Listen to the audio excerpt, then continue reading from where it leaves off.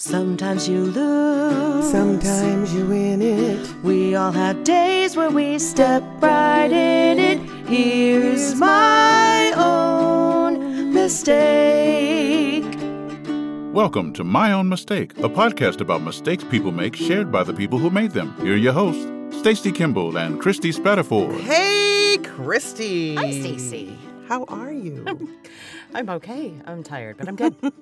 And you? I'm very good. Very tired. You're tired because it's summer and you have 3 kids and you've been trying to entertain them. But what was the old commercial for, what was it, Shopko? It's the most wonderful time of the year. It's almost happening. It's almost back. School's almost back in. Well, the thing is, and I love summer. I actually really do. But it's just, I think the kids are kind of ready to get back into their routine too. And, you know, it's the seasons are good, the changes, and they are all of that. And so we're all ready for fall, I think. I'm ready for the hot weather to go away. Yeah, that's the bigger thing, actually. Exactly. The hot weather. Hey, we have a bang-up guest today. A bang-up guest? Wow. Ooh, there he is. Bang-up. There he is. The dulcet tones of Mr. Andrew Morrison. Oh, thank you. Now I have to do the rest of the interview in this baritone vocal placement. You could only have about a 4-note range. Right. Just to keep up with hype. Exactly. No worries at all. I'm not worried. Andrew, you're in Georgia? Is that correct? Yes, I am. I am in Georgia. I love it here. Has it been like hot there too? Oh, dude, this has been the hot. Well, I mean, even globally, July 4th was the hottest day in history this year. And really? So, globally, it's been really hot. But yeah, it's stayed consistently around 90 degrees, which we're in a very humid state. So it's been getting to us pretty bad. Well, I guess it's everywhere. We had 31 days of temperatures over 110 here in Phoenix. So oh my gosh, that sounds awful. A bit toast, but it's a dry heat. Yeah. It doesn't matter. We met at One Voice Conference in Dallas. Yes, I met him 2 years ago. We sat together at dinner, at the awards dinner. And Christy, I met that same year. Did I meet you then too? I guess we've all kind of met at the same time. Yes, that was. And this will probably air later, but we're all getting set to go to One Voice Conference in Dallas again this week. Yeah. And we have dinner. We are all going to the awards dinner. Yes, we are. It's going to be fun. Andrew is nominated for Best Male Character Performance. There you go. That is going to be so exciting. Congratulations. I'm so excited. It's just an honor to be nominated. I know everybody says that, and it just kind of sounds like it's like, oh, I'm being so humble. But it really is. It's just super exciting seeing your name on that board, whether you win or not. Somebody heard something, and it resonated with them, and that is, in itself is really, really cool. Exactly. Somebody heard mine and went, eh. Oh, shush. Oh, shush. That is not true. Why is she wasting our time? They probably listened to yours before they had their coffee in the morning. That's right. That's right. We'll chalk it up to no coffee. It happens to the best of us. You know what? I'm going to think of that in life now, like anything that doesn't go the way I want. Oh, yeah. You sent an email, a marketing yet. email. It never got responded. They probably read it before their coffee. Another coffee. I think that's a good way to look at life. And in fact, you're right, Christy. Why we're here today is to find out Mr. Andrew Morrison's own mistake. So we are going to drop the dome of disclosure. Bum, bum, bum. Well, my biggest mistake in the voiceover industry was getting into it too early. And I'm talking about going full-time too early. Because, I mean, I saw this advertisement. It said, get a job as a voice actor. And I was like, I'd love to get a job as a voice actor, thinking that it was like a job. And so, like, I filled out this thing on this website that people are familiar with, but it's like the Voldemort of the industry, so I shouldn't say it.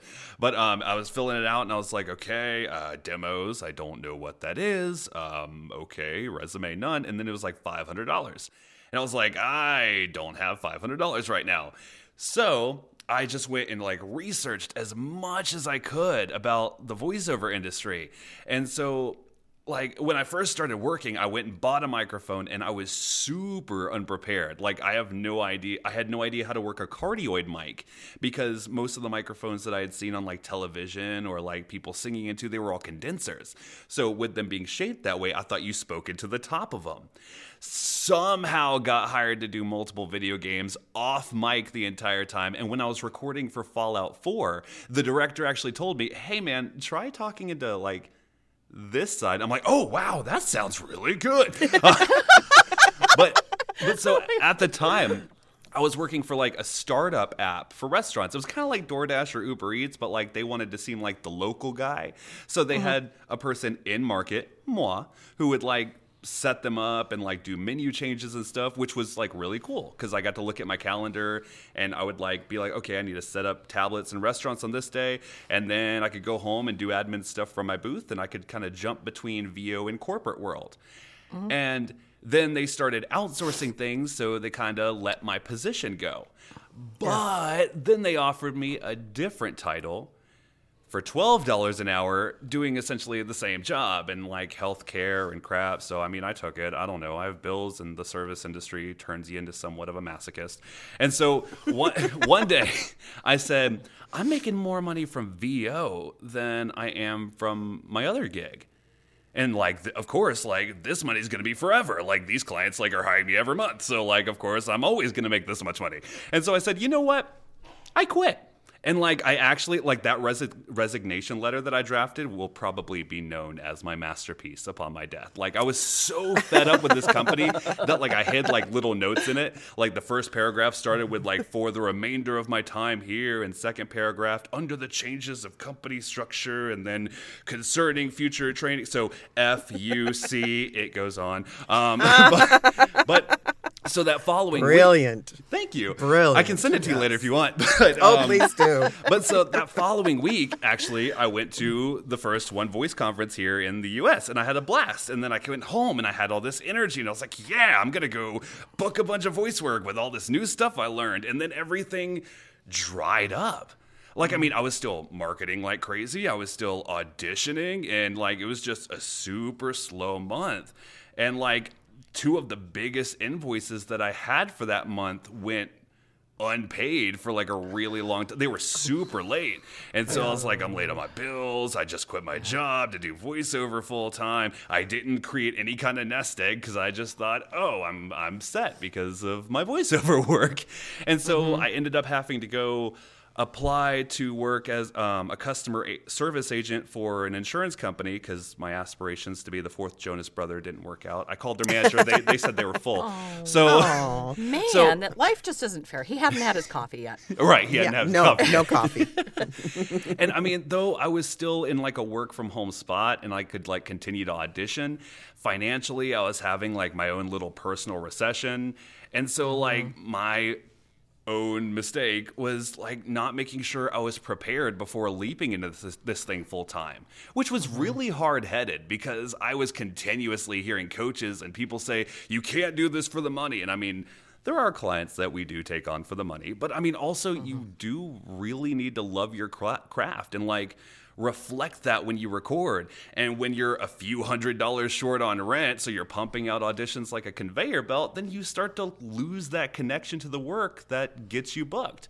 And I mean, you know, and also if you start working a job that requires you to talk all day, then your auditions start to sound like you have a throat made of iguana leather after the end of it.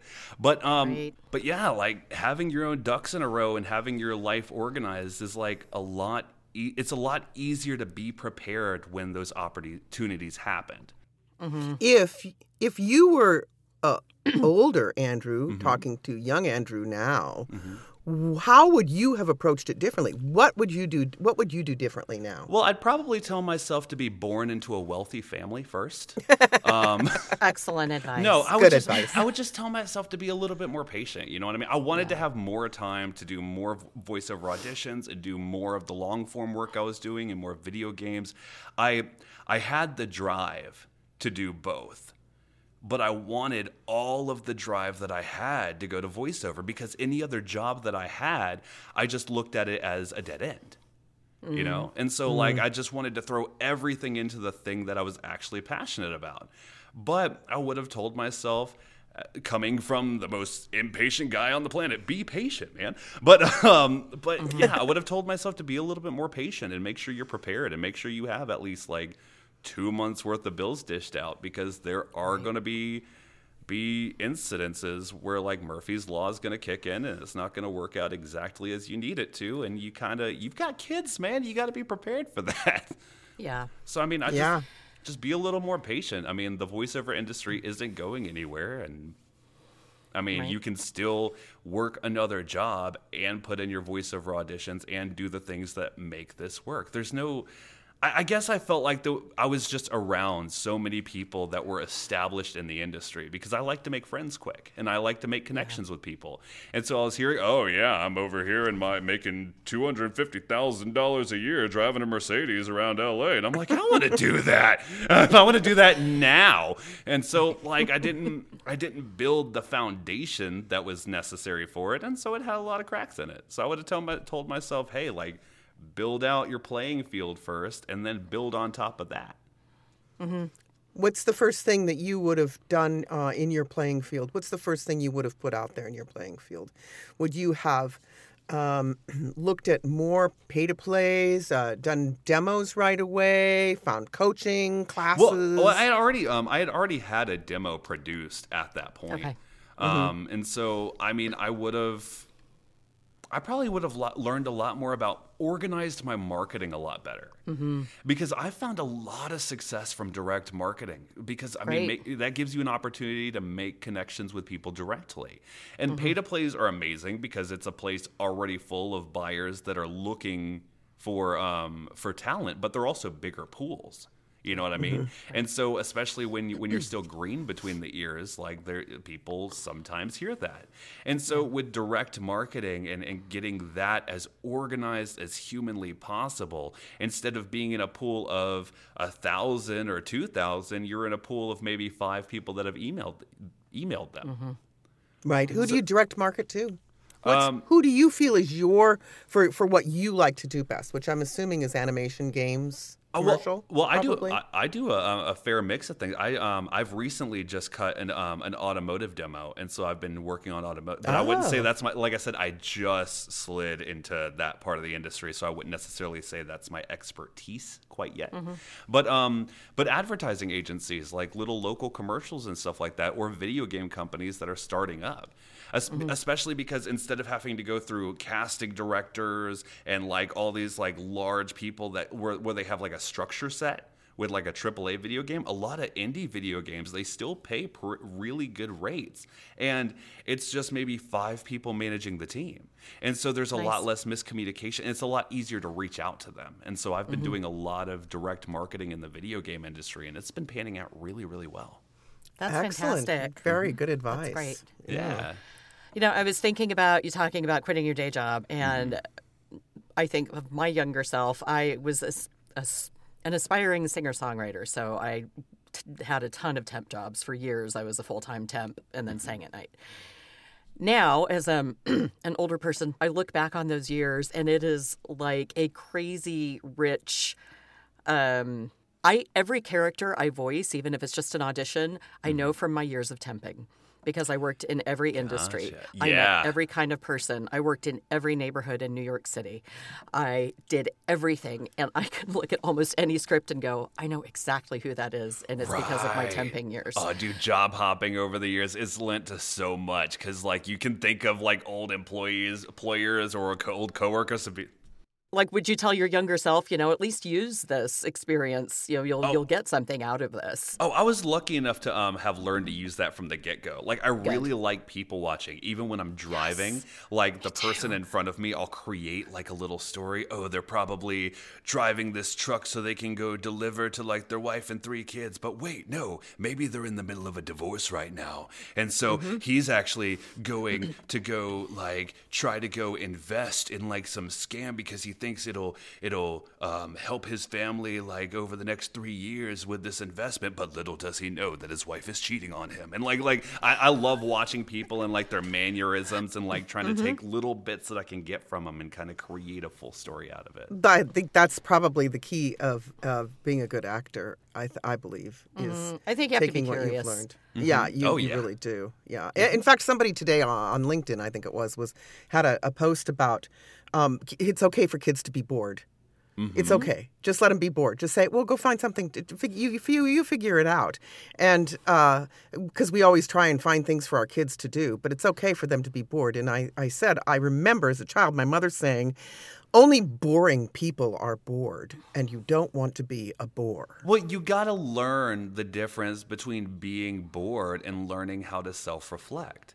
Like there is that moment, like when we're initially doing something like, oh man, I feel like I should have had man, I'm kind of bored right now. But after a while, there are moments when you're not doing anything where it's productive because you're sitting there and you're reflecting on yourself, or you're learning new things, or you're almost like a sense of meditation.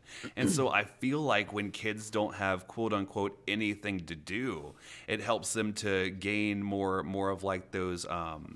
Like the creative juices. Yeah, exactly. Those creative juices, and like learning how to like letting whatever they did during the day or any interactions they had, letting that marinate. Yeah, exactly. Absolutely. It's a really good. I don't think it's a bad thing at all. Right. So Andrew, do you have a business plan now? Or are you more planned out than you once were? Oh, I am much more planned out than I once were. I have a couple of organization things that I'm still trying to implement. Like I'm working on adding, there's a software called Trello that I've been working on trying to implement. So basically it's like an online organization board. So that way I can go, okay, here's all the jobs that I have. Here's when they were completed. Here's when invoices were sent out. Here's when they needed paid. So I can keep better track of that. But I mean, honestly, it took a couple of months of 10-hour days, but I feel like I'm really organized in my business. I need to do some SEO work on my website. That's probably going to be one of my next moves, is updating that, because it's got old stuff on it, and I haven't put any of the new spots that I've recorded on there. And I'm working on a marketing plan for my podcast. Yay! Which is called the Voiceover Coffee Shop. Yay. The Voiceover. Can it be found wherever you find your podcast? It certainly can. Excellent. And on YouTube. On YouTube. I like to have a video version of it, so that way people can see the face behind the voice. Yeah. I enjoy that. Yeah, Christy and we tried that. Somebody couldn't remember to hit the record button very much. I think we tried it too early. I think we need to implement it. I made that mistake when I was interviewing Mark Scott, because we were sitting there and we're going through the interview, and I'm just so engaged because I've always followed his marketing stuff, and I was just so engaged in everything he was saying. And so I was like, hey, I forgot to hit record, so do you mind? He's like, yeah, I guess. And I was like, so how do you take your coffee? And he's like, you can hear in the beginning of the interview where he's like, in the form of a Dr. Pepper. Like, but we swung back into it, and it was great. But no, I have done that.